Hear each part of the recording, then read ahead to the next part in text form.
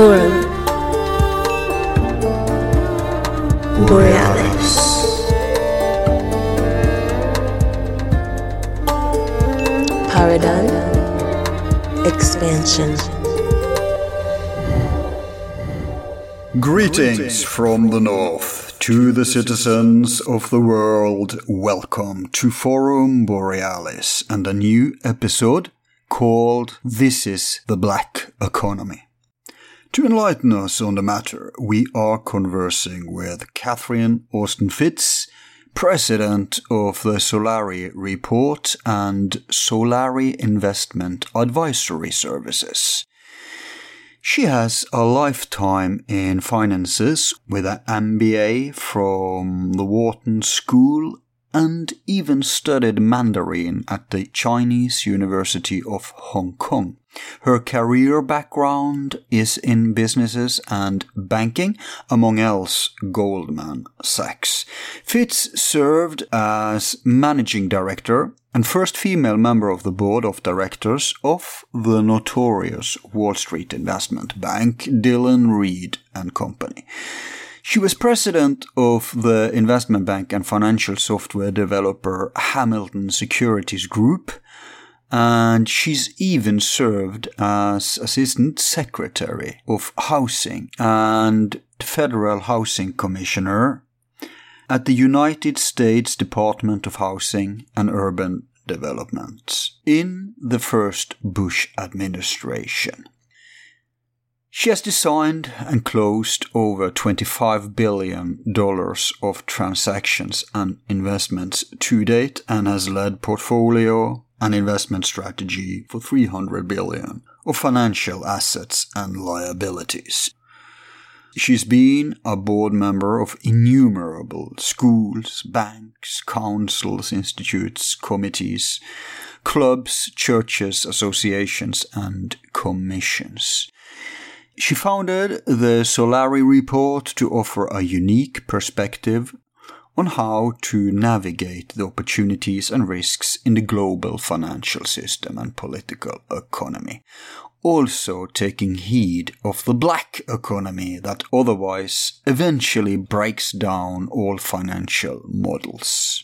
She's a regular speaker and frequent guest on various radio talk shows like Coast to Coast and podcasts, runs her own blog at Solari, and writes columns for Scoop Media. In recent years, she's been a frequent lecturer at the Secret Space Program conferences, offering a unique economic context to these shady affairs, and is often collaborating with her friends, Dr. Joseph Farrell and Richard Dolan. Today, she brings this perspective into our own series on the timeline of the breakaway civilization.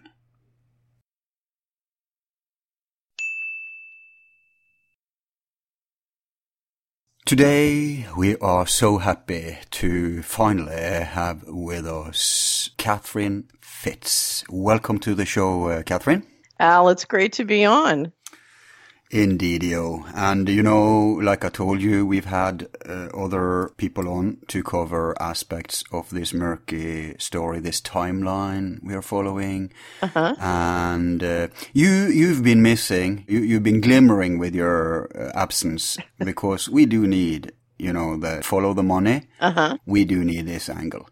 Yeah. And, you know, like everyone says, breaking news, we're first on that, we're first on this. We're last on everything, but we're very thorough. We sweep everything people left behind. So we go in depths. You just be prepared. Good. And it depends. Maybe not today. We'll see, because money isn't my forte, but sometimes I start a rant myself. So it's more or less a conversation. Okay. Because our trademark is conversations. Okay. More than like a interview where, you know, I ask a one-liner and... I think it's great. You know, I like to have conversations. So your approach is my approach. Cool. But I have some questions prepared for at least the last part where we face over to the black budget and the black economy. I want people to understand what that is. And we can't, of course, avoid the classified space program and all that, but I guess that's where we'll end up. Right. I don't know a lot about the space part. I know a lot about the money disappearing part. Yeah, and that's your angle, right? That's what we have you on for. We have, covered other aspects with Dolan and Farrell and others. Right. So our listeners are no virgins to this. It's just that your input. So let me just give you my. Basically, here's our point of view. My point of view. Yep. What I'm interested in is my listeners, my readers, my subscribers in having a free and inspired life, because everybody who can have a free and inspired life makes it more difficult for the system to control. Right. So I'm trying to help people stay away from the parasite. And the more people who can not get are harvested by the parasite, the weaker the parasite gets. That's kind of my beat on things. And so I'm interested in every area that impacts on the health and well-being of you, your family. And so I'm trying to integrate millions of different areas and make it simple for you, because people are too busy to talk to their financial person and then their legal person and then their accounting person and then their geopolitical person. Yeah, sure. Do you know what I mean? They need integration. So I'm an expert in nothing and trying to integrate everything. So it's my nature to find, so for UFOs, it's Richard Dolan, or for the Nazis, it's Farrell, or I try and find the best in each area and then integrate it into how to help people and families be free. Yeah. Well, I am aware of your contributions. I have listened to you here and there. So I think we'll manage to get that point out. Yeah. Okay, good. As long as you know I'm sort of an expert in nothing. I mean, at the end of the day, who is? Not even Mr. Global. I mean, look at the mess he's making. Right, exactly. If you look at, that's why I love money, because money is a map. Right, good point. Yeah. Like I just said, follow the money, right? Yeah, exactly. Okay. So our listeners, some will know you already, some won't. So I suggest that we start off by you sharing with us because like people heard in the intro, you've been working for the Bush administration, even worse, the senior Bush, CIA Bush. So I guess we'll start there. Although I want to say something Joseph Farrell told me, and that is that you're the first female on this Wall Street firm. What's it called?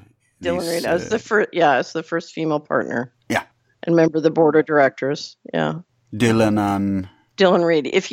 I have an online book called Dillon Read and the Aristocracy of Stock Profits, and it's at Dunwalke, DUNWALKE.com, and it describes a little bit about the history of Dillon Read and my career there, as well as gets into all the many things we're going to talk about today. Right. Sort of my journey on how I discovered how the world really works. Yeah, my association to them is killing Kennedy, but that's another matter. Well, actually, I think that's a very important story. It's a very important story, and when you understand how the assassination was organized, executed, and covered up, it's the single best way I know of really understanding how the governance system in America works. Right. Yeah. No, I mean, we regard it as a putsch. So these people we are going to discuss today, I guess that was a central event in the developments that, made it what it is today. But let's rewind then to your time in the administration. I guess you were at that point sincere civil servant, or what you call it, that you went into it, want to do something. But I guess also you gradually discovered stuff. So could we take it from there? Yes. So I went to work in the first Bush administration in 1989 and became Assistant Secretary of Housing, Federal Housing Commissioner. In the United States, the mortgage market is very much run by government credit. So the vast majority of single-family mortgages in the United States are directly or indirectly insured by a series of different insurance programs at government agencies, or what's called the government-sponsored enterprises, Fannie and Freddie and then also the banks, of course, have deposit insurance. So you end up with a very high percentage of the mortgage system essentially socialized and managed by credit. And the lead person who runs the largest governmental mortgage insurance fund is the FHA commissioner. And it's a position that allows you, every home sale in the United States has a HUD form from the agency. And so it is, if you want to understand how the money works in local economies or at a really, sort of a bottom-up level in the economy, it is one of the greatest, away from the Federal Reserve, it's the greatest database on how all the money works in every one of 3,100 counties. And I was very interested. You mean the HUD database? Yeah. Oh. Yeah. One way to look at the U.S. federal government is it's called 21 covered agencies. Think of every one of them as a database that's being aggregated into what I call the database behind the scenes. And you'll see 21, or the citizens will see 21 agencies. What I see is a small number of defense contractors controlling and running all the information and payment systems. Right. And if you look at the U.S. federal government as a database about money, which is the primary sort of what the data is about, what you realize is you're really looking at a highly centralized data beast, so to speak. And if you look at the power of what they've been able to do with digital systems, whether it's intelligence or mind control, it's really quite extraordinary. But, most Americans don't view the federal government that way. They're still off voting for what I call the prisoner at the top. Good point. Anyway, so I went to become FHA commissioner, and I was working for a secretary who was, I would describe as part of what is now called the Neocon Group. And I ran smack into the incredible lawlessness of that group. Yeah, you discovered corruption and stuff, but let me ask you first, Papa Bush, I don't regard him actually as a prisoner at the top. I regard him as one of the few players who ascended to the public top. What do you think about that? Right. I mean, you met him, didn't you? Yeah, no, I knew Bush, not well. I wasn't close. I was a partner of a firm run by the person who became Secretary of Treasury in the Bush administration, and he and Bush were very close. Right. So that was a longstanding traditional relationship. But and I got to know sort of the Bush team working in the 84 and 88 elections. 84 was when Bush was vice president, and then 88 when he went in as president. And remember, when Bush became vice president under Reagan, he got control essentially of the intelligence and enforcement line. So he ran basically the court systems, the Department of Justice, the federal enforcement, and the he was Reagan's Cheney, basically. Yeah, but he had been the director of the CIA. Yeah. So it's the equivalent of giving the head of the secret police control of all intelligence enforcement and putting them in a position to really build out who the judges are and build out control of the courts. That was a group that was very into the nuts and bolts of control. One of the things they did that was critical was when Bush got in that position, they engineered an executive order that permitted them to have private corporations do highly classified work. And that was the beginning of the real building out of the data beast. Like we've seen under Obama when he has privatized so many, let's say, NASA tasks and stuff. Well, the big privatization was when you privatize the information systems and the payment systems, because the banks had already been privatized when you created the Federal Reserve. Yeah. So your bank accounts are controlled by private banks, but now your information and payment systems are controlled by private defense contractors. And they need to be neutral. They need to be state-controlled to avoid corruption and monkey business. Well, I'll give you an example. When I first became Assistant Secretary of Housing, under the statute, the first thing I did was read the statutes to understand what the authorities and responsibilities of my position was. And one of the things the law was very clear on, the large single-family mortgage fund was supposed to be run on a self-supporting basis. And so I tried to get the accounting on whether or not we were in compliance, and was told by my administrative staff that the accountants reported to a different assistant secretary and I wasn't allowed to talk to them. So to make a long story short, I'd raised a lot of money for Bush during the election. And what I got was I always tell people I got presidential cufflinks, and the accountants moved over to report to me. And when they moved over, what I discovered is I was losing $11 million a day in the single family fund. Wow. So to say that we were not in compliance, we were not in compliance. But then to dig deeper and really get the data I needed to solve the problem, because we had at the time 10 federal regions and 80 field offices. And as you know, real estate is very place-based. So I didn't want to give just one instruction. I needed to give 80 instructions. Anyway, so I dug down and tried to get the data, and the defense contractor that controlled the information systems refused to give it to me. But could he do that? Wasn't you in an authority position to get it? So let me explain how the deep state works. There are the political appointees, whether it's the president elected or the people he chooses to appoint, and supposedly they're running the government. The reality is you have a deep state that controls the banking accounts, the information systems, and the data. And I hear they refer to the elected positions as temps. That one I haven't heard, but okay. The reality is you are running. There's a reality TV show that's one layer, the political layer, and then you have a deeper layer. And if you want to bring change to the government, you have to deal with that deeper layer. Now, let me give you an example of the conundrum of the people trying to run that system. When I used to get called into the secretary's office, and the secretary would say, I've just discovered this corruption is going on. I want this program stopped immediately. And then I would leave, and he would call in my general deputy and say, I just told Fitz to stop this program. Make sure she fails. Wow. So he's two-faced. Well, but here's the problem. He needed to tell some of the media that he was doing something about the corruption, but he needed to promise the insiders.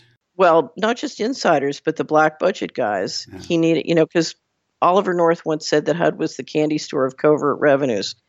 So he needed to keep the money flowing.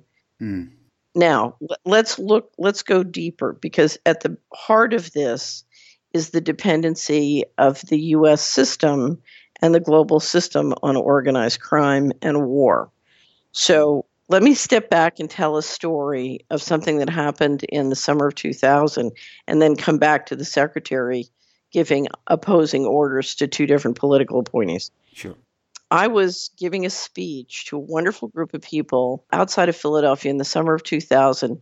They have a conference once a year. They're called Spiritual Frontiers Foundation. They have a conference once a year to talk about how to evolve our society spiritually. The people are very well educated, I would say financially secure, and wonderful people, truly interested in evolving our society spiritually. So a friend of mine had asked me to give a speech, which later became a very famous article called Narco Dollars for Beginners.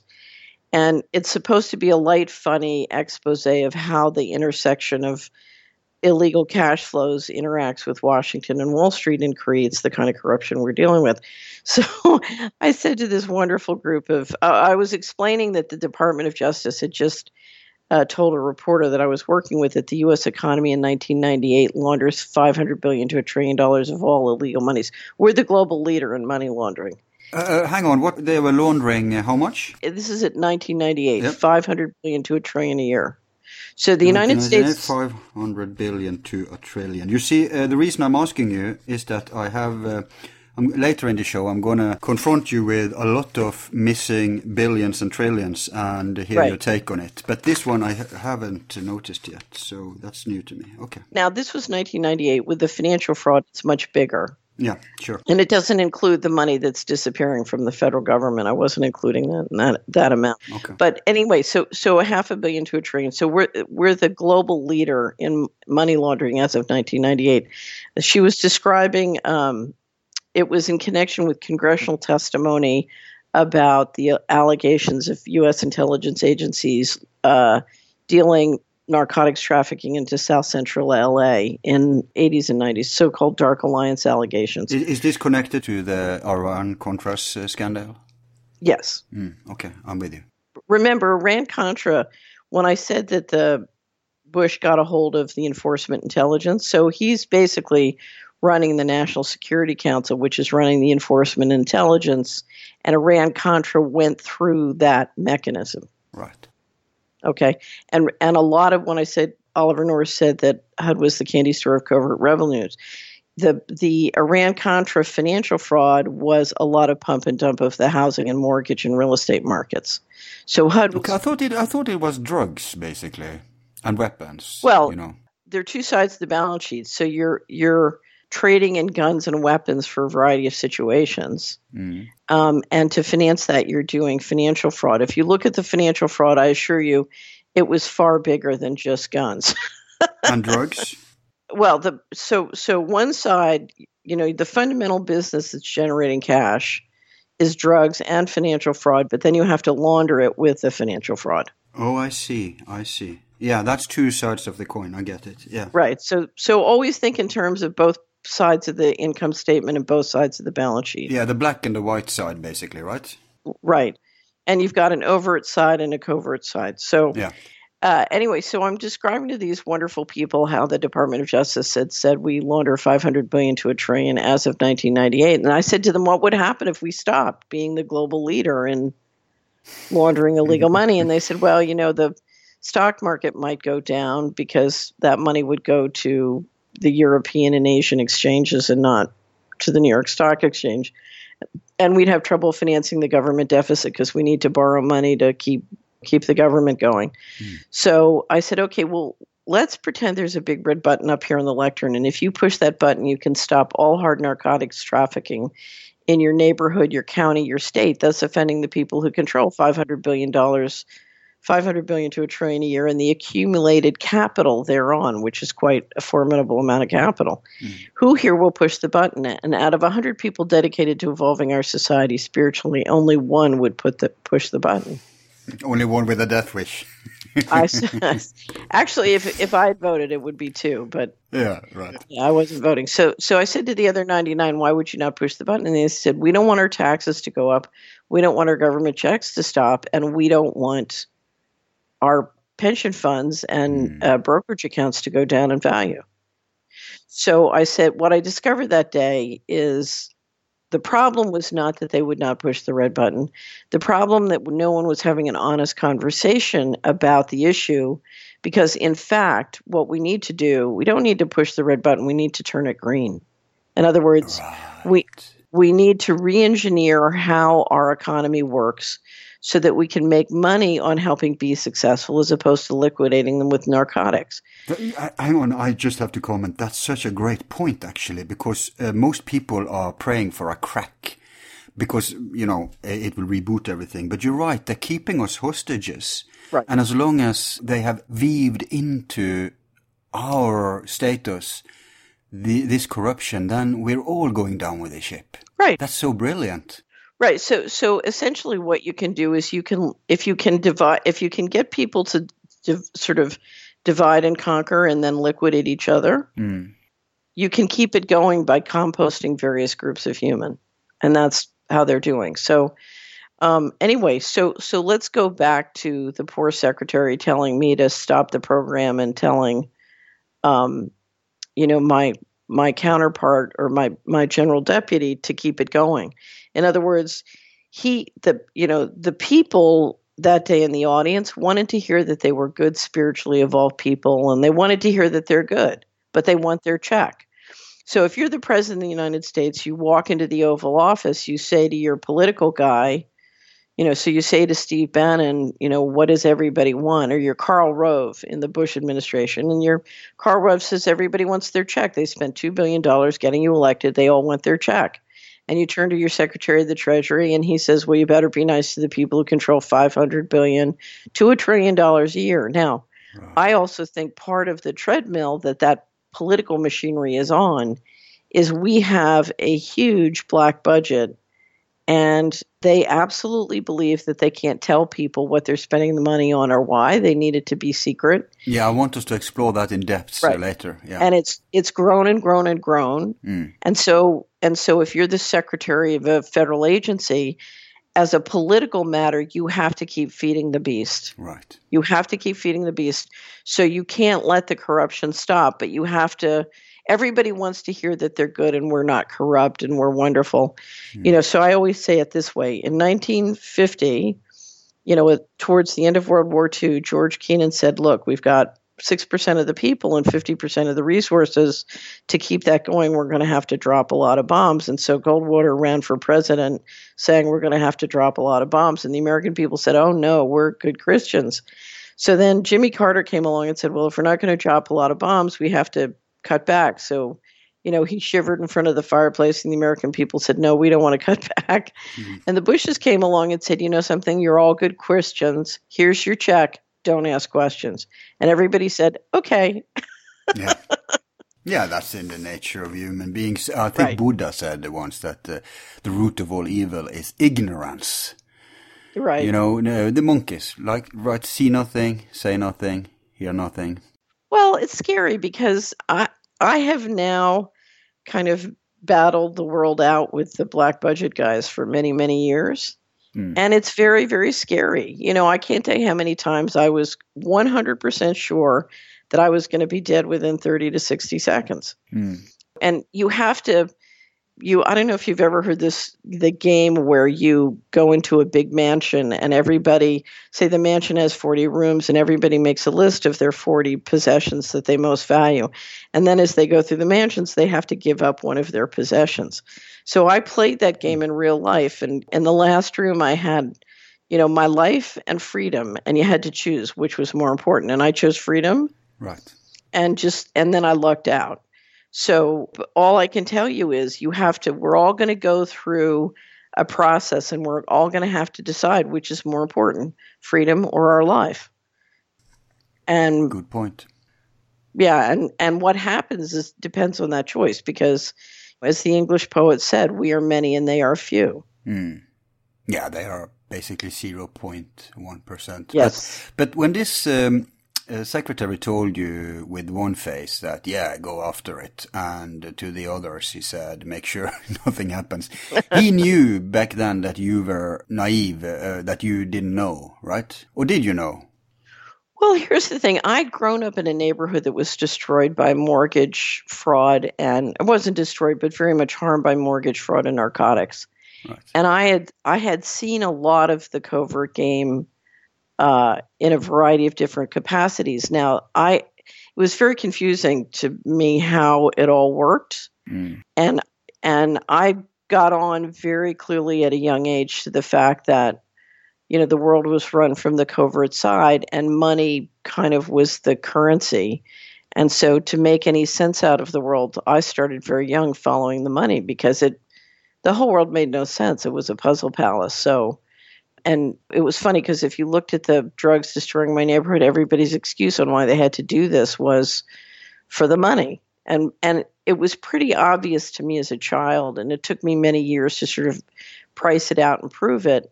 The equity value you were creating you were destroying in the businesses and the homes was far greater than the money you were making on the drugs.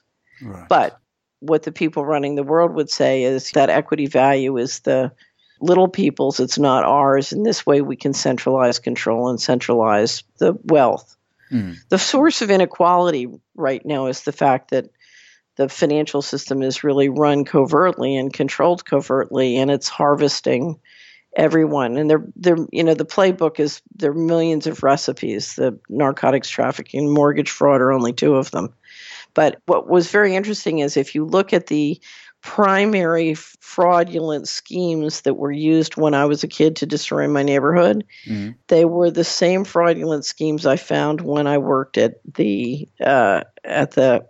I was Assistant Secretary of Housing, and they were the primary schemes used in the housing bubble that led to the bailouts in 2009 to 2012, and they're still happening today. Yeah, sure. But obviously you thought you could make a difference, right? I mean, you were in a good position at that point, and I guess you didn't know how high up it went or how vast it was. No, I knew how high up it went, but I believed that the guys at the top were really sad about how things had to be run. Right. It's the higher you go, the more depressing it can be. Yeah.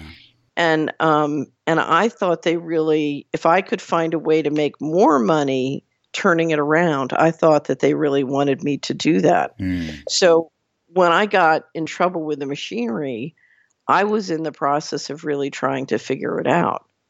Now, what was interesting is they sort of have a clean team and a dirty team, and they swing them back and forth. So the dirty team goes in, steals all the money, and the clean team comes in and fixes it up so you can steal all the money again.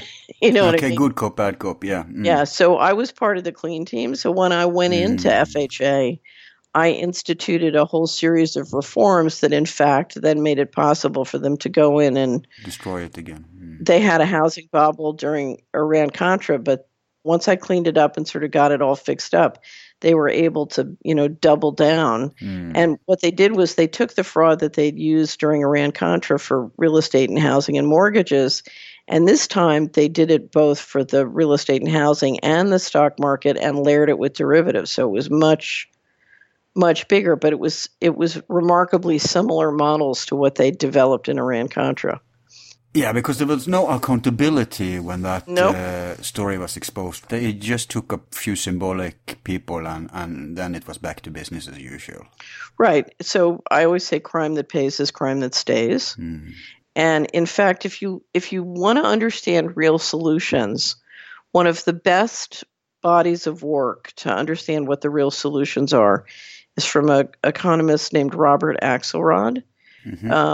He's got a book called The Evolution of Cooperation, and one of the things he explains is why transparency is so important. So if you can run around the world covertly and do all sorts of dirty stuff, but still be socially acceptable because the people who are, feeling the flow of cash flow and checks from you don't really know what you did to get the money, then you can run the system like this. So the system depends on what we're now calling fake news. John Rappaport has been calling it fake news for, decades. So you need a feedback loop. One of the things that I ended up litigating with the federal government, and one of the things that astonished me was how much money they spent trying to destroy me when in fact you could just shoot me and it would be much cheaper. Yeah, but let's get back to how you came at odds with them. So did you blew the whistle or file lawsuits, or what happened there? No, what happened was when I was FHA commissioner, I was implementing a series of reforms and it was working. And what they needed to do was, it was slowing down, I'm sure, the money that they were taking out, both the real estate industry. So you had a whole real estate industry that was playing with you in a variety of ways. And basically they were getting deals at below market prices. And then I think there was the flow of black budget. So whether it's payola or black budget, I was cutting off, a variety of different sources. So basically, Kemp tried to move me into another position. I'd gone to Kemp and said, look, you're not happy with me here. Why don't we go to White House personnel and find another position? And he didn't want to do that because he didn't want to admit a lot of things openly. It was a very strange situation. Anyway, so he tried to move me another position. I refused to accept it. That meant I had to leave. I left and was then asked by the administration to go back in as a governor of the Federal Reserve. So about when was this?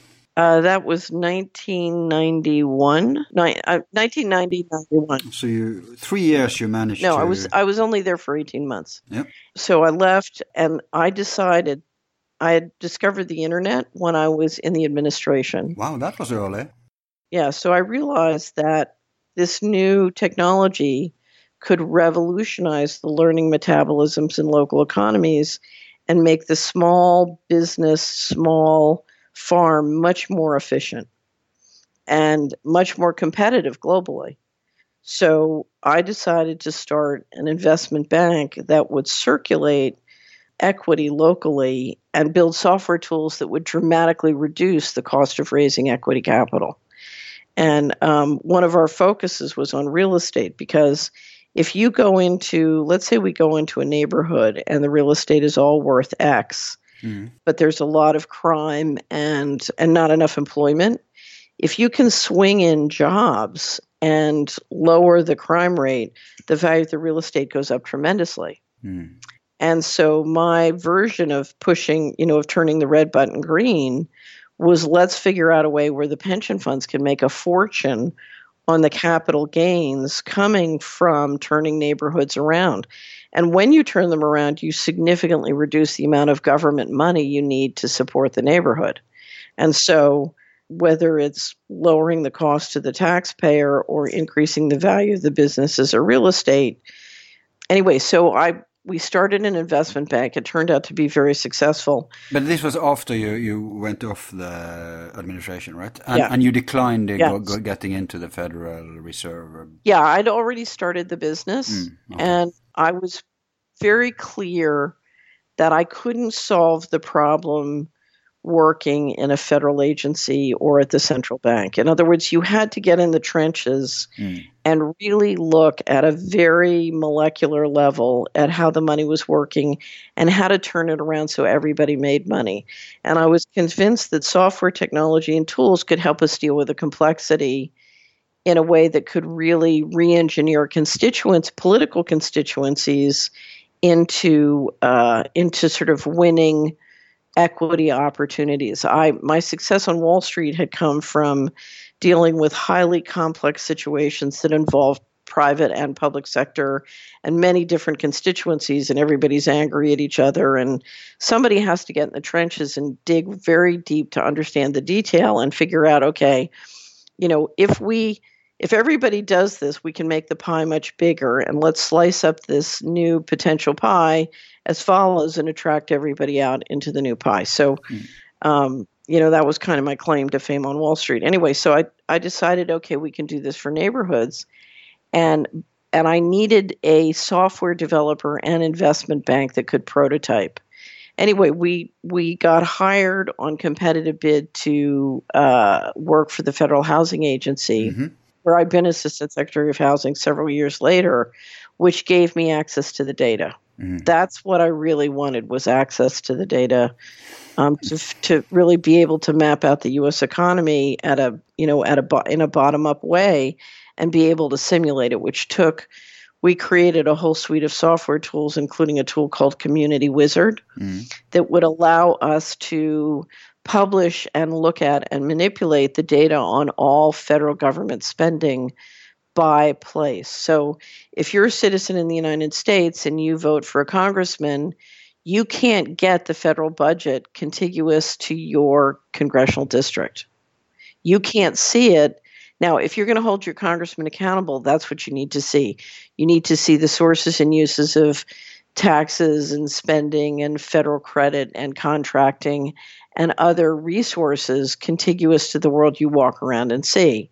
That's what stops financial fraud, that kind of transparency. So what happened was we were targeted by, I don't know if you've ever seen the movie Enemy of the State. Oh, yeah, indeed. Well, I played Will Smith in real life. Wow. And we were targeted by what they call a training program. Right. Jeez. Right. And we ended up I ended up spending 11 years in sort of litigation cleanup with the federal government. Because they were afraid that you would make a difference? Well, what happened was it retaliation?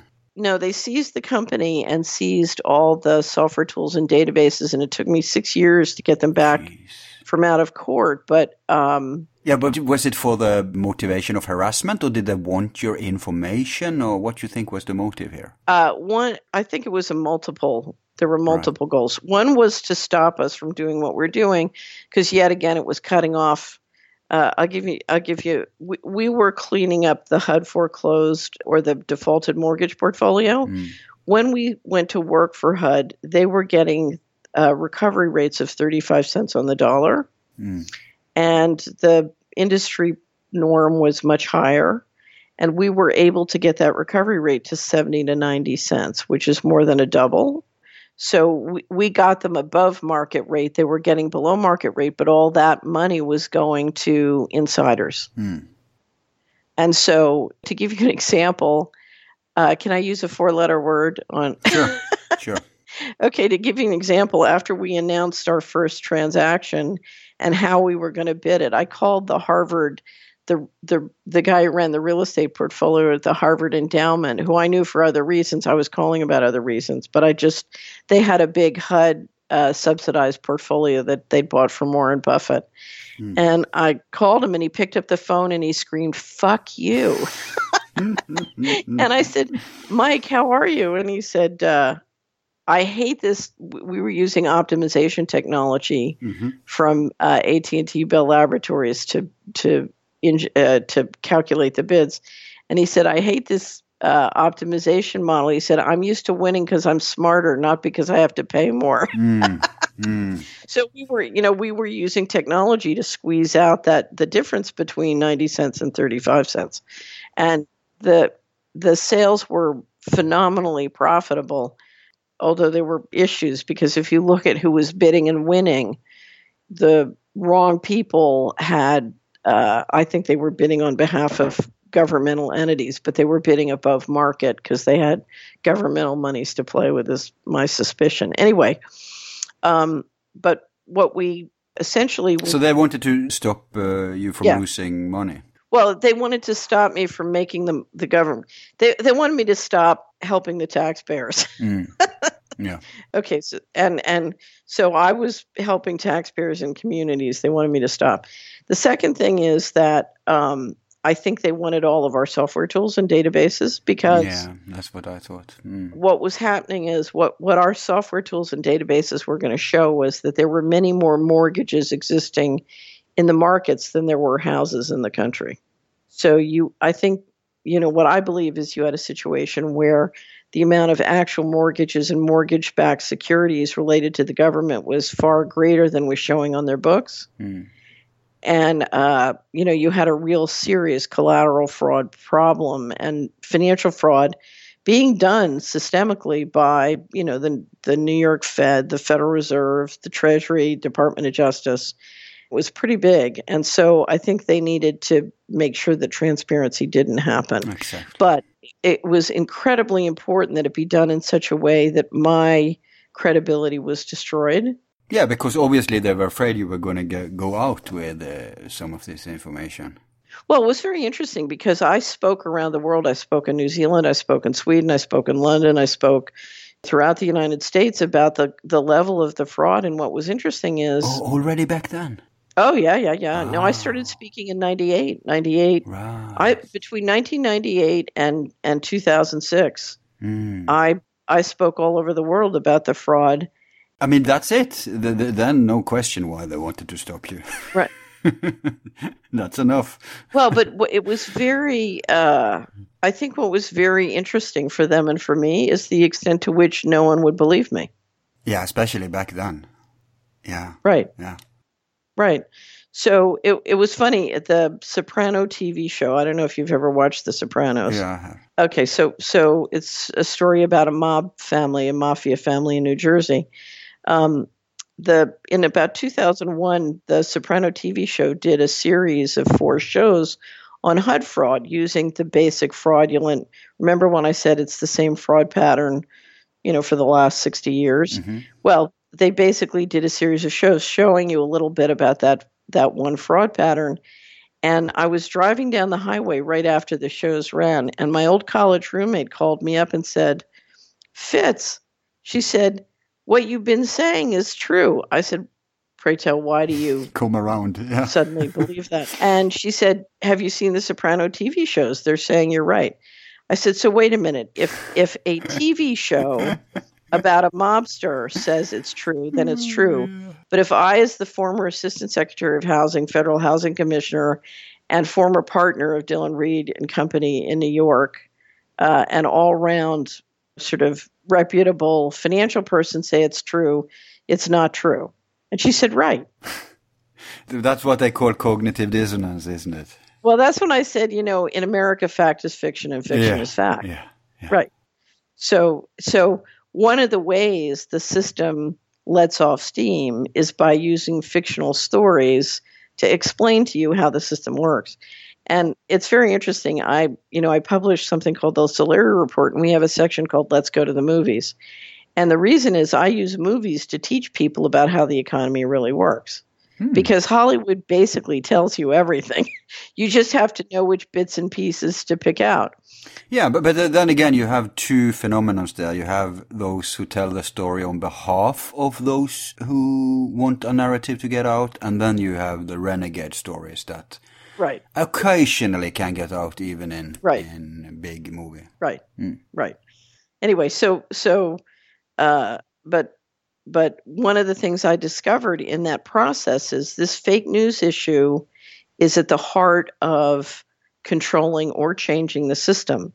Because if you are going to maintain financial liquidity, then it is imperative that you have the appearance of the rule of law, which means you will pay any amount of money to keep that appearance going. Yeah. And literally, I estimated that between 1995 and 2010, they spent, basically over, I think, $45 to $50 million trying to destroy my reputation. Wow. And run it. Well, part of it is a job program. You got all these contractors working on it. And I think one of my problems was just... But hang on, why couldn't they just pull the ordinary stuff, either threaten your family or make you bankrupt or... They did all of those things. Oh. And give you disease. That's a common one too, especially in Intel. Well, but here's the thing. When it started, I had remarkable training. And I just assumed it was a political food fight. I find a political solution. We just solve it and shake hands and, it's over. Mm. And yeah, you destroyed my company, but that's how things work. So I was just planning on a quick sort of solve it and cut and run. And the problem was, if you look at what they were doing, I was very furious about the fact that they were basically genociding certain groups in the country. I mean, they were dropping SWAT teams into neighborhoods, rounding up kids just walking down the street and putting them in private prisons so that the stock would go up. Right. That's Clinton's predators. Yeah. Right. So you're talking about running a slave labor system. Right. And it was that. Here's the problem, Al, if you allow it to be done to one, it can be done to anyone. Oh, yeah, sure. That's the part. You can't let that take hold. No. And then they came for me and there was no one left to defend me. Exactly. Mm. So it was really funny because I sat down. I've always felt a tremendous obligation to find real solutions to the problems that ail us. I mean, that's kind of what we all come here for a reason. And that's what got me fired up. So I wanted to find a way of re-engineering the financial system so that we could align financial capital with living systems to create a healthy planet. Anyway, and I sat down, they came and they offered me a quickie settlement that was, the equivalent of, in my world, me admitting I was guilty when I wasn't. And they had no evidence of wrongdoing. They kept trying to frame us. And I got my back up about it, and I saw what they were doing with the slave labor stuff, and I said, I'm not going along. Mm. And it was funny because I knew what was entailed to fight. I knew how hard it would be. I knew how lonely it would be. And it took me a couple. And I guess they had the press on their side back then. There wasn't many alternative outlets, right? There was nothing. So I sat down. It took me a couple days, and I thought about, can I really, because it's supposed to be hopeless. You're not supposed to be able to beat them. And I said, can I do this? And I thought about it, and I finally realized I have to be able to do it so that when it's done, I still have the capacity to love. Right. Yeah. And then I had to think about, okay, can I do it and survive? So what I finally realized is, okay, I can fight, but I have to fight in a way that when it's over, I haven't lost my love. So good point. And that was that was the complicated part. And then I decided, okay, I can do it. But that's when I knew, it was freedom or my life, and I had to put freedom first. Yeah. Not just mine, but everybody's. Yeah, but yours are ours. So. Well, but here's the thing. I don't get a kick out of making money out of genocide. And we're looking at an economy where everybody's making money. Not everybody. Many, many people are making money from genocide. And it's all the things happening that are harming human beings and harming living systems.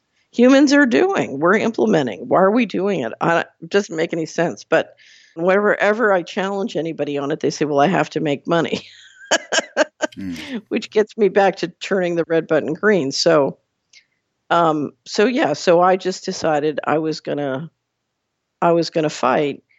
And, it went on. It's a shaggy dog story because basically I finally finished, I settled the litigation in 2006. So we had 13 tracks of litigation, 18 audits and investigations, a smear campaign, and physical harassment. So, the story balloons into something very complex, and part of winning required putting it all up on the web in relational software so that people could grapple with the complexity of what happened. So there was a web to use for your benefit already back then? Yeah. So when I created the software and investment bank, our focus was, when the web first started, we were using the web to make the software tools that would let you see how the money worked in your neighborhood. So we're building software tools where you come into our website in 1996, 97, and you say, okay, my neighborhood's, my congressional district or my zip code here, and you start to map out in GIS software how the money works in your place and how it could work.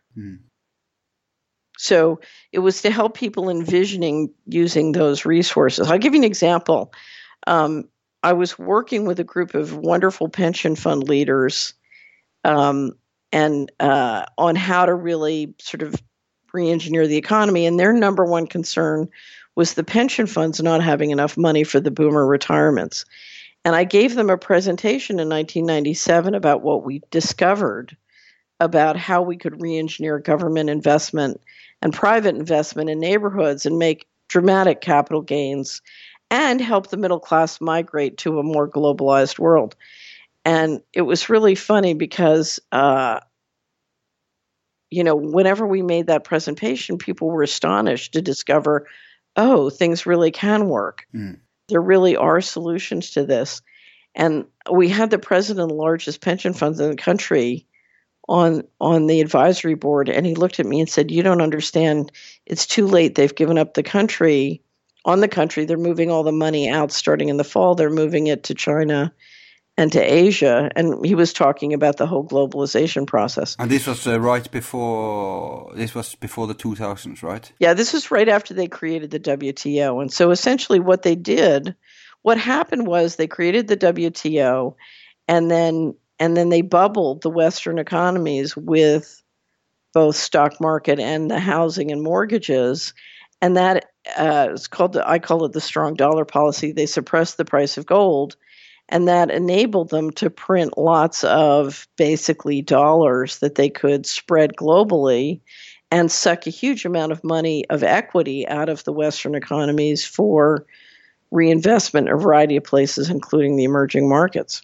So you had a major shift of how the global economy and financial systems were going to work. And that's really when the corruption in the U.S. government exploded. because they were pulling, and that's when we have now over $11 trillion missing from the U.S. federal government. That's when the money started to go missing. Yeah, we'll get to that. But this must have been, I mean, the court system must have been slightly better working back then. Otherwise, they could just get you by having a corrupt judge or something. Well, we dealt with corrupt judges and we dealt with clean judges. It was a combination because, remember, with 13 tracks of litigation, there were many judges. yeah, right. But it ended with a settlement? It ended with, well, we went through the first round on everything consolidated into 3 major cases. We went into we finished the first round on the 2 primary ones of those 3, and then went into the appeals process, and then we settled. And the reason that what was important to me was to get those 2 litigated out through the first level, because what they had done was they had tried to stay out of court for as long as possible. Yeah. And I wanted to force the goal is to destroy you before you have your day in court. Right. And I wanted to force them into court to prove that they had no evidence of any wrongdoing. And it was really funny because we got to the first day of the final trial, and they canceled it on the eve of trial 3 times, which is phenomenally expensive. Wow. And yeah, it was so dirty. Anyway, so I refused, and that's when the physical harassment got really dangerous, because they were trying to get me to settle and I wouldn't. I wanted them to have to come into court and put their case down. And it was really funny because my attorneys didn't believe me that there was no evidence of any wrongdoing, because they just, given the smear campaigns and the adamancy of the other side. But we forced them into court, and after the first day, it turned out they had nothing. And my attorney turned to me, white as a sheet, and he says, "Oh my God, they have nothing. They have no evidence of any wrongdoing." I said, "I told you that. I've been telling you that for years." Yeah, but that's why, and I guess they got afraid, because then they realized everything else you've been telling them is true. Well, but here's what they realized is that you could have, multiple agencies of the government, multiple corporate media, multiple covert operations, all acting together in concert to create a fake story when there was absolutely nothing. I mean, we caught them several times trying to frame evidence. They couldn't find anything. They thought when they got in and started to do discovery that they could find a parking ticket. Yeah, because usually everybody, if they're scrutinized, you will find something, right? Right.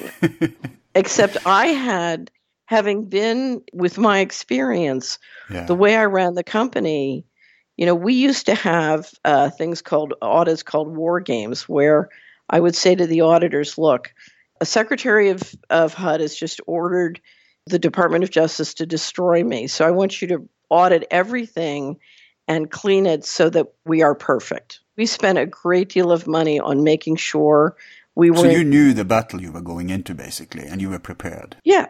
Well, I knew the battle. I thought I was prepared. I underestimated. I had always believed, because I was sincere in wanting to contribute to the effort of the guys at the top. I thought if I was offsides or doing something they didn't want, they'd tell me. So I never believed that they would just throw me overboard. And so... But couldn't they just fabricate something on you? They do have the power to, at least now they do, when everything is digital. Well, here's what I think happened, because I don't think the top guys made the decision to do this. I think you had some of the guys who were on the, in my world, the law isn't the way most people think it is. The law is run by a series of committees and, who are coordinating, because you've got an overt system and a covert system, and you're running 2 parallel civilizations where one doesn't know the other exists, and you're trying to keep everything in alignment. Yeah. And it's very tricky. So there's lots of discussion, lots of committees. Anyway, I think what happened is some of the guys on the committee went off and got a defense contractor to falsify information. And then they brought it back to the committee and lied to everybody else on the committee that I was dirty. So I think somebody told a lie. And then part of the problem in getting the whole thing resolved was the committee was trying to avoid going to, having a civil war over me, I was expendable, so better to just throw me overboard than have a civil war. Sure. But what happened was the forcing everybody to trial made it clear not only did, that original documentation was false, whatever it was, if I'm right, but also the subsequent efforts to frame us. The next effort to frame us, we caught and reported and documented. It was quite extraordinary. And so that every time they sent a team in to get us, it made the mess worse. And I think That's true, because the whole cover-up or the whole fabrication, there's so much in the aftermath of this that could be uncovered in court that all the effort they put in is more of a risk to them than the original. Well, here's the original thing. Yeah, you get these situations, and what's happening with the Russia ruse is a similar situation. I was on a show about 6 weeks ago with Greg Hunter, and James Clapper had just testified, and Greg said, well, it turns out there's nothing on this Russia thing, and so it's going to go away. I said, no, it's not going to go away. They don't need evidence. They don't need facts. All they need to do is to just keep, there are lots of tactics of disinformation, how you create a story out of nothing. Yeah. But I watched them for 11 years create a story out of nothing, and it went on and on and on.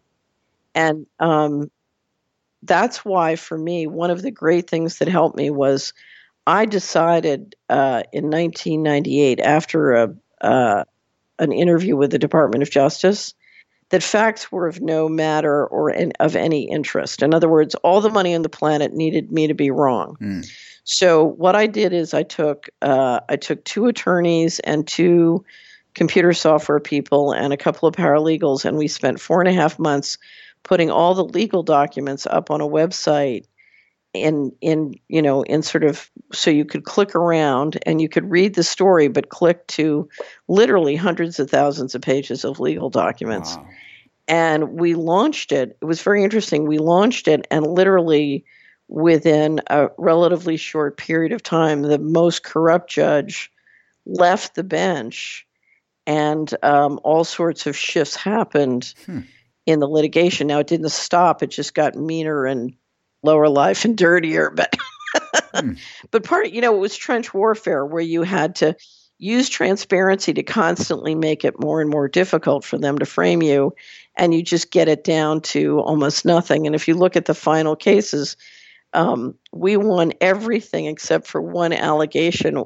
And if you look at what they did to trump up, a loss for us on that one allegation, it's so pathetic. It's so funny. It was really, when it happened, I was furious because it was so cheap. It was like, you guys don't even know how to lose. So at that point, what I would do is, when they would do something really underhanded, I would publish, something, that they didn't want published. So when they did that, when I published something called Meditations at the Crossroads about my belief that the intelligence agencies assassinated my mother. And it was funny because one of my goals in life was to figure out what had really happened to my mother. And I think through this process... And her demise came after this open conflict, right? No. It happened when I was... it happened many years ago. It happened right after George H.W. Bush was appointed to the CIA as executive CIA. It was right after the Church Commission hearings. Okay. And what happened was Bush got appointed, and his scope was to clean up the mess created by the Church Commission. And people literally, from a week after he got appointed, they started dying like flies. Right. My mother was one of them. How was she involved in this then? What was her role? Something, I think she knew a lot about some of the activities going on in her place. And what was her place? Philadelphia. Oh, okay. So I think she knew a lot about read Meditations at the Crossroads, and we can do another show because it's a whole nother Shaggy Dog story. I see. It's a detour, but you're so lucky for the timing, because if this was 5 years earlier, internet couldn't have come to your rescue. Right. Sounds to me you were running some kind of WikiLeaks war trench with them. The internet saved my life. Yeah. And what happened was I had a terrible experience with the New York Times and the Bush administration that convinced me that the New York Times was just fake news. And then during the litigation, I had an even more dreadful experience with the Washington Post. And I decided it was one of the best decisions I made. In 1998, I said, I am never going to spend another minute of my life talking to corporate news. No. That's it. Yeah, because after Watergate, no way they would have let the press work as it had worked up to then, right? I think you and I have to talk about Watergate, but I just decided that corporate media was a complete waste of my time. And so what happened was I started, the internet was just starting with internet shows and there were radio shows. And I started to talk publicly with anybody who wanted to discuss it. And what would happen is people would ask me questions. I would get emails and they would ask me questions. And basically what I said is, I'm going to answer people's questions. So I started literally trying to answer every question I would get. I made my email address open and I just started answering questions. And believe it or not, that process of answering questions grew into what is a very nice, successful business today called the Solari Report. I'm still answering people's questions. So that's how it's... Yeah. Right. Interesting. Yeah, I just started answering questions. Yeah. I'd get questions that I couldn't answer, so then I'd get guests, and and one thing led to another, and it got too expensive to do, and so I started charging subscriptions, and the next thing you know, I've got a business. Yeah. So it literally evolved into a business, and I'm still trying to answer everybody's question. So that's how you phased over to the information business. Mm. Well, I was sitting in the office litigating with the federal government it was in 1998, and I realized that the extraordinary amounts of money had started to go missing from the federal government, and I started to realize the extent of, there was a coup d'état. It was a financial coup d'état. Yeah. And I realized we're in a financial coup d'état, and I turned to my attorney and I said, oh my God, we're going to have to find a way to support ourselves at retail. And she looked at me and said, good luck, honey, because people we did $1 billion deals. We did $500 million deal. We were used to doing huge, very sophisticated stuff. Mm. And the idea of working for individuals was, we had no idea how to do it. We were wholesale, not retail. Anyway, so I started answering the questions, and then I got questions about how to manage people's money, and you can't answer those questions without being an investment advisor. No. So after I settled the litigation, I started answering the questions, but then after I settled the litigation, I created an investment advisory company, and then we turned the Solari Report to a subscription service shortly thereafter. And so those are my two businesses, and they just evolved from trying to help people deal with this phenomena we're all dealing with of remarkable change, including a financial coup d'etat. I want you to elaborate on a few more exciting things before we go to a break. But I just want to say about the Solari Report that you work as a financial advisor to anyone who, and we're talking down to earth, right? Like anyone who wants to know how they can improve their economy, they can contact you and get your services. Not anyone, because it's a highly regulated industry, so I'm not authorized to do most countries other than the United States, essentially just focus on American citizens. Because, for example... So not companies, but private persons? Yeah. Very occasionally I'll do a company for an existing client. It's a family business. Mm. But I like to keep things I don't like to work for large corporations. Mm. I think you can sort of be retail or wholesale. But small businesses. Right. So it's family-owned businesses that I will help occasionally. Okay. Yeah. And I have to say, because you're very popular there, and I guess it's logical actually. The reason your advice is superior is that any financial analysis is dependent on the model they're using. Yeah. Now, if a model is reflecting reality, or let me rephrase that, the more a model is reflecting reality, or the more of reality a model is reflecting, the better advice. Granted, of course, that you have the basic rudimentary understanding and all that stuff that comes with. There's so many financial whizzes who doesn't have a model that's based on the entire reality, which is why, despite their the excellence, they fail in their there you go. advices. And I venture that your advantage is that your model is based on more of reality than the others, because you're one of the few whose model is including what we also could call the black economy. Because if reality consists of a black economy that is even bigger than the white economy, then obviously everybody who's just looking at the white part will get so much wrong. But if you're looking also in the black economy, then you have a superior model which will give you superior advice. You see the reasoning? Well, let me be a little bit more humble than that, because no, there have been times when my model has been very successful and times when it hasn't. You know, the best model in the world financially, in my experience, is to have massive amounts of inside information.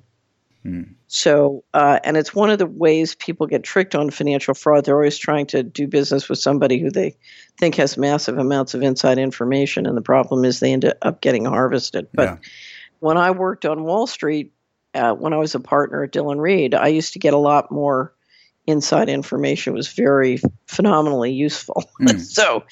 So if you're operating the way I am without that massive inside information, it's harder. Of course, but that's my point, because if you have inside information, that means that you have more leads as to reality. So, well, think of it this time. There are times when the financial markets and asset values go where the establishment want them to go, and there are times when they don't. Right. When the establishment gets hiccuped, and so I'm a genius when the establishment gets hiccuped. When everything is working the way the establishment wants it to go, a guy with massive inside information is probably going to outwit me in certain respects. So it's but that's if he doesn't want to be a predator on you. I mean, loot you. Well, here's the thing. That's what makes this hard for everybody. It's complicated. So it's a kind of world where it's extremely important, if you do what I do, to say that you promise to do the best. But we're operating in a world where I have a very small percentage of the knowledge I would need to know.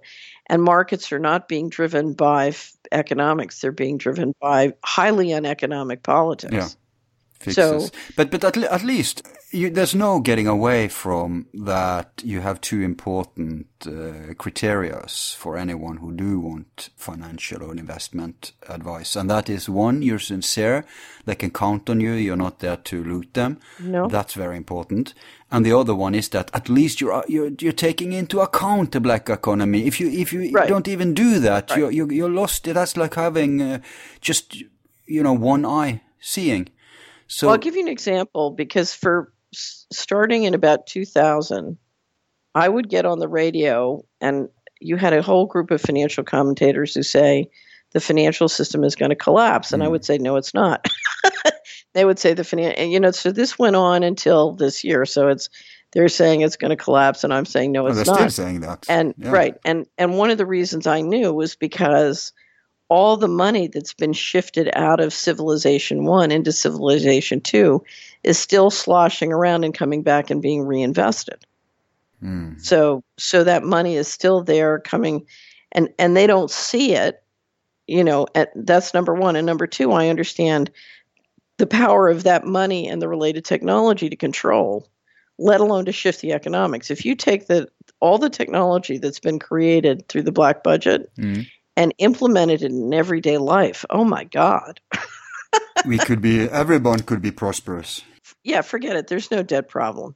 No. There's no debt problem. So you have to look at both civilizations, and you have to look at the technology and the control mechanisms of both to understand the total economy. And so where I've been right by saying it's not going to collapse, it's going to slow burn, or various things where I've been right, it's because I'm looking at both civilizations and trying to estimate what it means. You remind me of the financial version of Piers Corbyn. Have you heard about Piers Corbyn? No. He's he's a brother of Jeremy Corbyn, who's probably going to be the next prime minister over there in England. But he's very popular in the UK. He's always on mainstream TV because his meteorological models are superior. He always gets it right. Really? And when the mainstream outlets say this and that will happen in the next year, he comes out. He is a mainstream scholar and meteorologist, but his model is realizing that there's no anthropogenic climate change. There is climate change, right, but it's not anthropogenic. Right. And so, and always they ask him these silly TV people, they say, "Oh, how can you? Are you prophetic?" And he keeps saying, "No, it's because the climate change is not man-made." But that, of course, that narrative they can't fathom a process. So always they get back to, "Are you prophetic? What's your secret?" And that's kind of how I look at you here, right? You're also telling the truth, but they don't want to see it. Well, but here's the thing: I don't believe in prophecy. I don't believe anybody can predict the future. No, of course. I believe that we're all responsible to invent the future. So I'm much more into helping people inventing their own and collectively inventing our future. I'm a great believer in what I call scenario thinking, which is you need to have possible scenarios of what the future may bring. And I'm interested in helping people be successful in all scenarios. Now, of course, the more resources you have, the more you can protect against all scenarios. But scenario thinking helps me understand what variables are important and to watch things go in different ways. So, for example, in 2006, I came into 2006 and 7 and 8 and 9, and I was very good at making sure everybody stayed out of the financial markets in most respects, because I knew the crash was coming. Now, what's interesting is we still have, in many respects, a fragile financial system. If we get another big crash, which is possible, although I think unlikely given the system's willingness to go to war instead, it's going to be much harder for anybody, including me, to predict. Yeah. Of course. So, it's because the whole game is rigged. But if you go back in time, before it was so thoroughly rigged, you do see that it is possible to, not prophecy, but predictions, like probably about William Delbert Gann, who got famous because he launched, and I know that Cycles Research Institute and stuff have been trying to crack the code, but he launched some models that are superior. He predicted the crash in the old crash in New York back in when was it, in the early 20th century?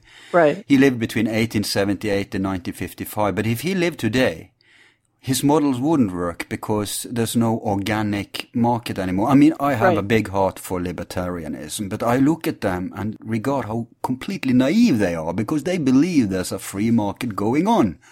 They don't realize. No, there's no, what there is just constant interventions. Yeah. And digital technology has given them the ability to manipulate and manage the economy at a very granular level, both the asset side of the balance sheet and the financial side of the balance sheet. So, and to me, my 11 plus years of litigation with the federal government was a giant training program in understanding exactly how that control works. Yeah. Thank God. Something good came out of it. Can I tell you something? Sure. My dream from the time I was a little child was to get out. I wanted out. And it just goes to show you I got exactly what I asked for. Right. And the only way you really can get out, you're not supposed to be able to get out, was sort of my impression. But the way I got out was I got thrown out. And I would say that the next time I ask for something, I'll say I want out and I want it to be a pleasant process. But, Oh, yeah. Wow. but I got what I asked for. You know, Yeah. what you invest is what you get back. Yeah, so And that's a very high price for a very high goal, right? right. I'm officially an outsider. Yeah, but hey, before we go to break, I want to squeeze out of you a couple of more insider stories, and these are on the more, let's say, the exotic side of it. I do know, I've heard you talk about you were offered once to meet the others, to put it like that. Could you share that story with us? It's Yeah, interesting. and I just, before I start the story, I just have to tell you, I have no idea what it was about. Right. You know, so I don't know. Yeah, let's hear it from your view back then, right? Okay. So I was in the middle of the most sort of boisterous part of my fight, my squabble with the federal government. The shriekometer, the media shriekometer was turned on high volume, and I got a call from a guy who runs a little think tank that does a lot of work for the Navy, and he said, "I can see from the media that you might be available. Come, let's have dinner." So I went down to Union Station in Washington to have dinner with him. And he said, the secretary, there's a new undersecretary of the Navy, and he's just asked me to do a strategic plan, high level, for the Navy. And we noticed from the papers that you may be shutting the company and you might be available. And I said, well, according to the papers, I'm supposed to be in prison shortly. He said, oh, we know that's just politics. Don't worry about it. So I said, okay, well, I'm happy to entertain this. And I made him a proposal where I would give him my time for his strategic planning process if he would give me some time to help me figure out what in the world was going on in my situation and how to solve it. I was still looking for the quick political fix. So anyway, so the undersecretary and his wife came over to my house for brunch, and then I went to a series of think tanks and met lots of really smart, nice admirals and generals, retired, who were helping with strategic planning. So after like the third meeting, I kind of felt we were wandering. So I closed the door after everybody left, and I turned to the think tank guy and I said, look, I'm a very high performance person. I want to know what the deliverable is, because I want, whatever the deliverable is, I want the Navy to be very pleased. We did a good job. So I want to know how to do that. So what's the goal here? And he looked at me and he said, well, the Navy wants to understand what it's like to operate and function in a world where the average American knows that ET exists and lives among us. Hang on, about when was this? This was 1998. Could have been 90. I think it was 98. Right. So I said to him, well, I don't know that. I don't know that ET exists and lives among us. And he said, well, would you like to have lunch with some aliens? And I had this image. Did you think he was kidding? Al, I didn't know. It was very pan-faced. Yeah. I had this image when he said it. I had an image of a picture of a tabloid. I'm checking out at the grocery store. There's a tabloid there, and there's a picture of me talking with some gray alien. It says Fitz thinks she's lunching with aliens. And I thought, oh, this is how they're going to get me. Right. This is how they're going to get me. Right. So I said to him, I'm managing too much risk right now to be seen lunching with aliens. That's an excellent comeback. So I said, are there any, I'm a speed reader, are there any books I can read? So he gave me a list of all the best books on the topic, and I proceeded to read them at high speed. And if your tool to understand if something is true or not is money, it doesn't work, because off planet doesn't work. You can't map out whether it makes sense or not, because it's outside that system to a large extent. Not to say it doesn't relate. Anyway, so I'm reading the books. He calls me and he asks me to join his board. So I said yes, and I walk into the first board meeting. I think this was 98. I can figure it out. It's on the website. You mean the board of his company or the board of this project? The think tank. The project fizzled out. It sort of went nowhere, so it fizzled. Oh, okay. So I walked into the board meeting, and I really believe that a lot of the physical harassment, et cetera, was being done by government contractors, probably working for the CIA, of course, or jointly for the CIA and Department of Justice. Anyway, so James Woolsey, who left, I think, in late 95 or 96. Yeah, that's a guy that Stephen Greer, I mean, he's aware of the alien thing. So Woolsey's flipping a pen, and I walk in, his back's to me, and the guy's running the think tank says to me, my middle name is Austin. He says, Austin, welcome, welcome to the board. And Woolsey freaks, and the pen flies up, and he kind of just looks at me terrified, and I realized I was right. It is the CIA. The CIA is my problem. Wow, so Woolsey was a part of that board meeting? Yeah, he was on the board. Wow. So I sit down, and I have a rule for your first board meeting on any new organization. You don't talk. You're a newbie. Right. You listen. Yeah. Okay.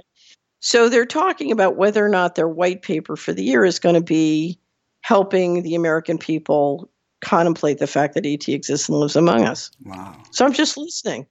But here's my experience, Al. When I'm in a board meeting and we're talking about a deep, dark secret, there's a lot of powerful resonance in the room. There was no resonance in the room. It was like flat. It's so weird. It was what is this about? Trying to trick me? What's this?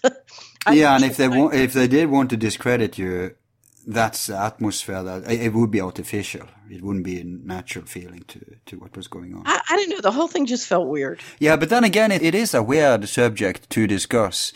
But in retrospective, I think maybe they wanted to change tactics. Maybe they wanted you to make you an insider because you were a problem, and that's often a good way to get rid of problems, buy them off one way or the other, right? And this would, I mean, the ultimate, when you really can't get out, that's when you're in on these secrets. So maybe that was something they wanted to do. Well, here's the thing. They were having the think tank. They were encouraging the think tank to do a whole lot of things with my methodologies with money and mapping money. But the way the think tank and they were approaching it was stupid. It made no sense. Yeah, okay. Now they also tried to have the leading GIS software contractor, I think, buy my company, and that didn't work because, in all of these cases, I was not interested in partnering with something that had no integrity. And, you have this cultural problem where you have something that has integrity and then you have something that doesn't have integrity. Both parties are somewhat naive given what's going on, but you can't get them together because there's, it's like force fields that always bounce away from each other. Anyway, so one thing led to another. The litigation dragged out, and at one point, the think tank head was very unhappy with me because I started to publish about narcotics trafficking by the U.S. government, and he said to me, "The U.S. military would never traffic in drugs." Oh my God! And which to me was, I said, Vietnam was a drug war. What are you talking about? And he's supposed to be informed, and he's supposed to discuss big secrets, and he goes back to that basic level of ignorance. So I said to him, wait a minute, you're trying to get me to you're trying to tell me I could have lunch with aliens and you don't know the military's, Exactly, yeah. I mean, because if you look at the amount of drugs flowing across our borders, how can the military not know? It's good. But yeah, and not just that, but by this time it was all in the open. The Iran-Contras scandal, all that stuff. Right. So anyway, right. But remember, people are all in their little boxes. Yeah, I know. I mean, when I say open, I mean everybody who wants to be in the know could be in the know. I'm not saying like the man in the street knew, but it was there. Right. Even I was informed about this back then, very early. I was at a lecture. Actually, I think the man in the street knew more than most people in the establishment because the man in the street is on the street dealing with it. Yeah. Anyway, so I left Washington and moved to Tennessee. So I resigned from the board because I couldn't just drive up to Washington for the board meetings.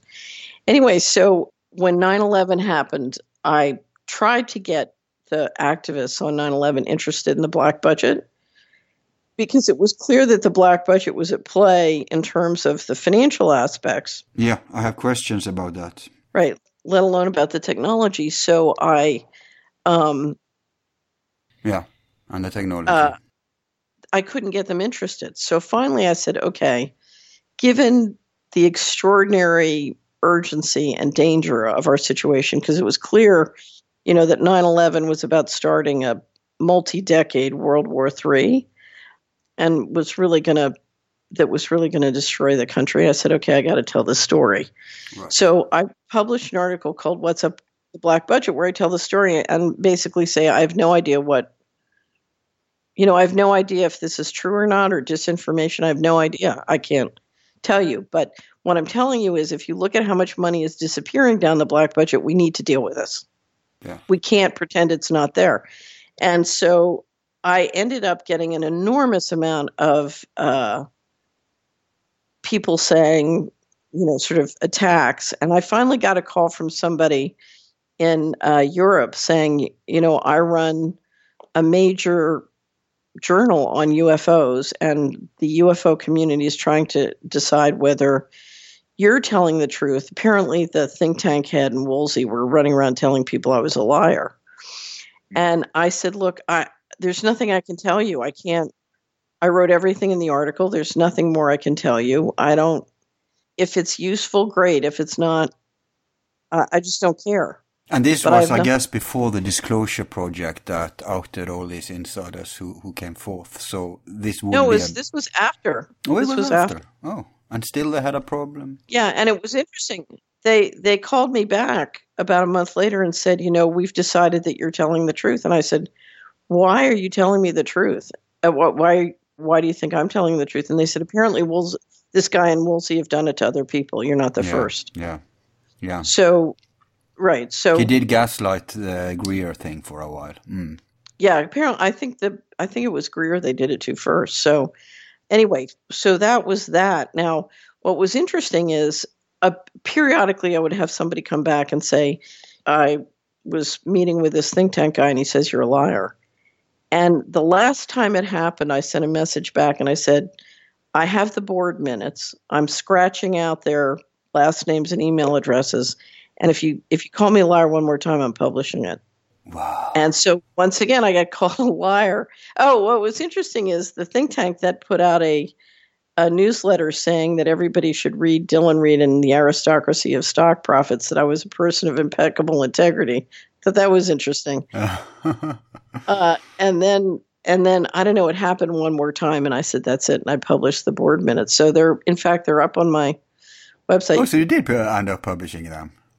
Yeah. That's great. Yeah. So I told them if they did it again, boom, and there it went. Yeah. Right. Yeah. So, and then I got all sorts of contacts about how they really weren't saying aliens existed. They were just talking about whether they might have, all this backpedaling and modified hangouts. Yeah. So I have no idea what that was about.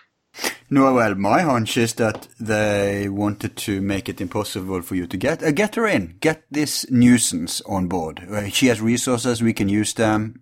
She beat us up a couple of times. Uh-huh. Let's do it the easy way. But even more interesting aspect to this that we can infer from your story, that is that, which I have suspected all the time, and I won't even start arguing for why, because that's another program. But that is that these aliens, quote unquote, are really Homo sapiens. That's how you could have. If you went to that lunch, you would. So when you say Homo sapiens, you're saying they're not greys, not reptiles or whatever. All these, looking like insects, or they look like human beings, like you and me. That's the only way they can live among us. And in fact, and we'll get to that at the end, I guess, a little bit about the breakaway civilization. In fact, they may even have originated from your Earth, for all we know. So you're saying, right. So one theory is we have a different species co-located on Earth. And they look like humans. Yeah, but hey, define species. If they can breed with us, they're really not a different species, even if they originated elsewhere.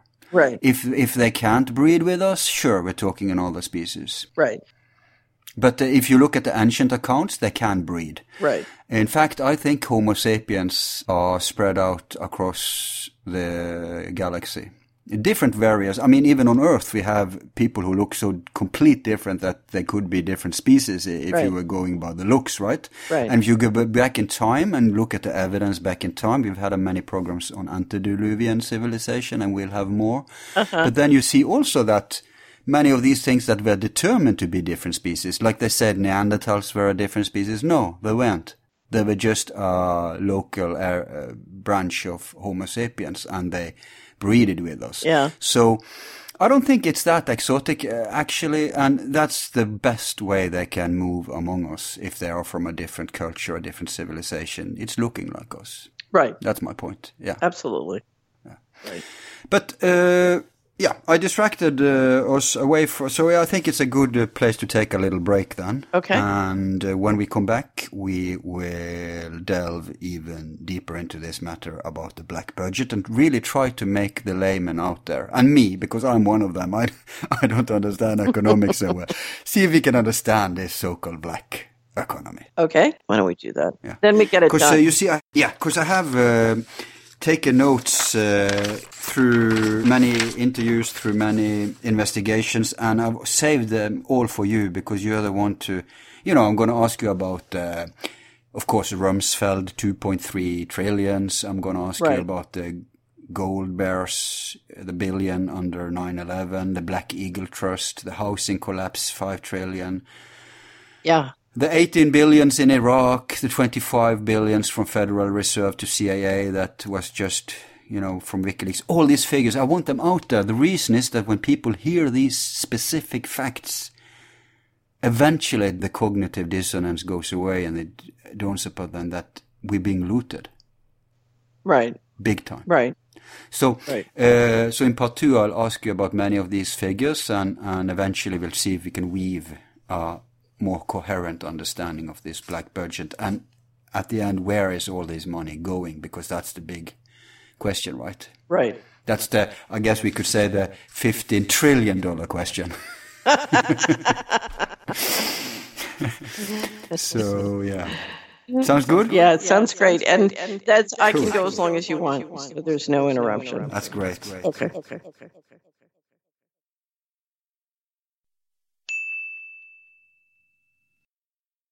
All of our files are free and will remain free. If you like the show, you can show support by donating $1 to help with expenses. Just use the PayPal link on our website, YouTube channel, or Facebook page. Thanks.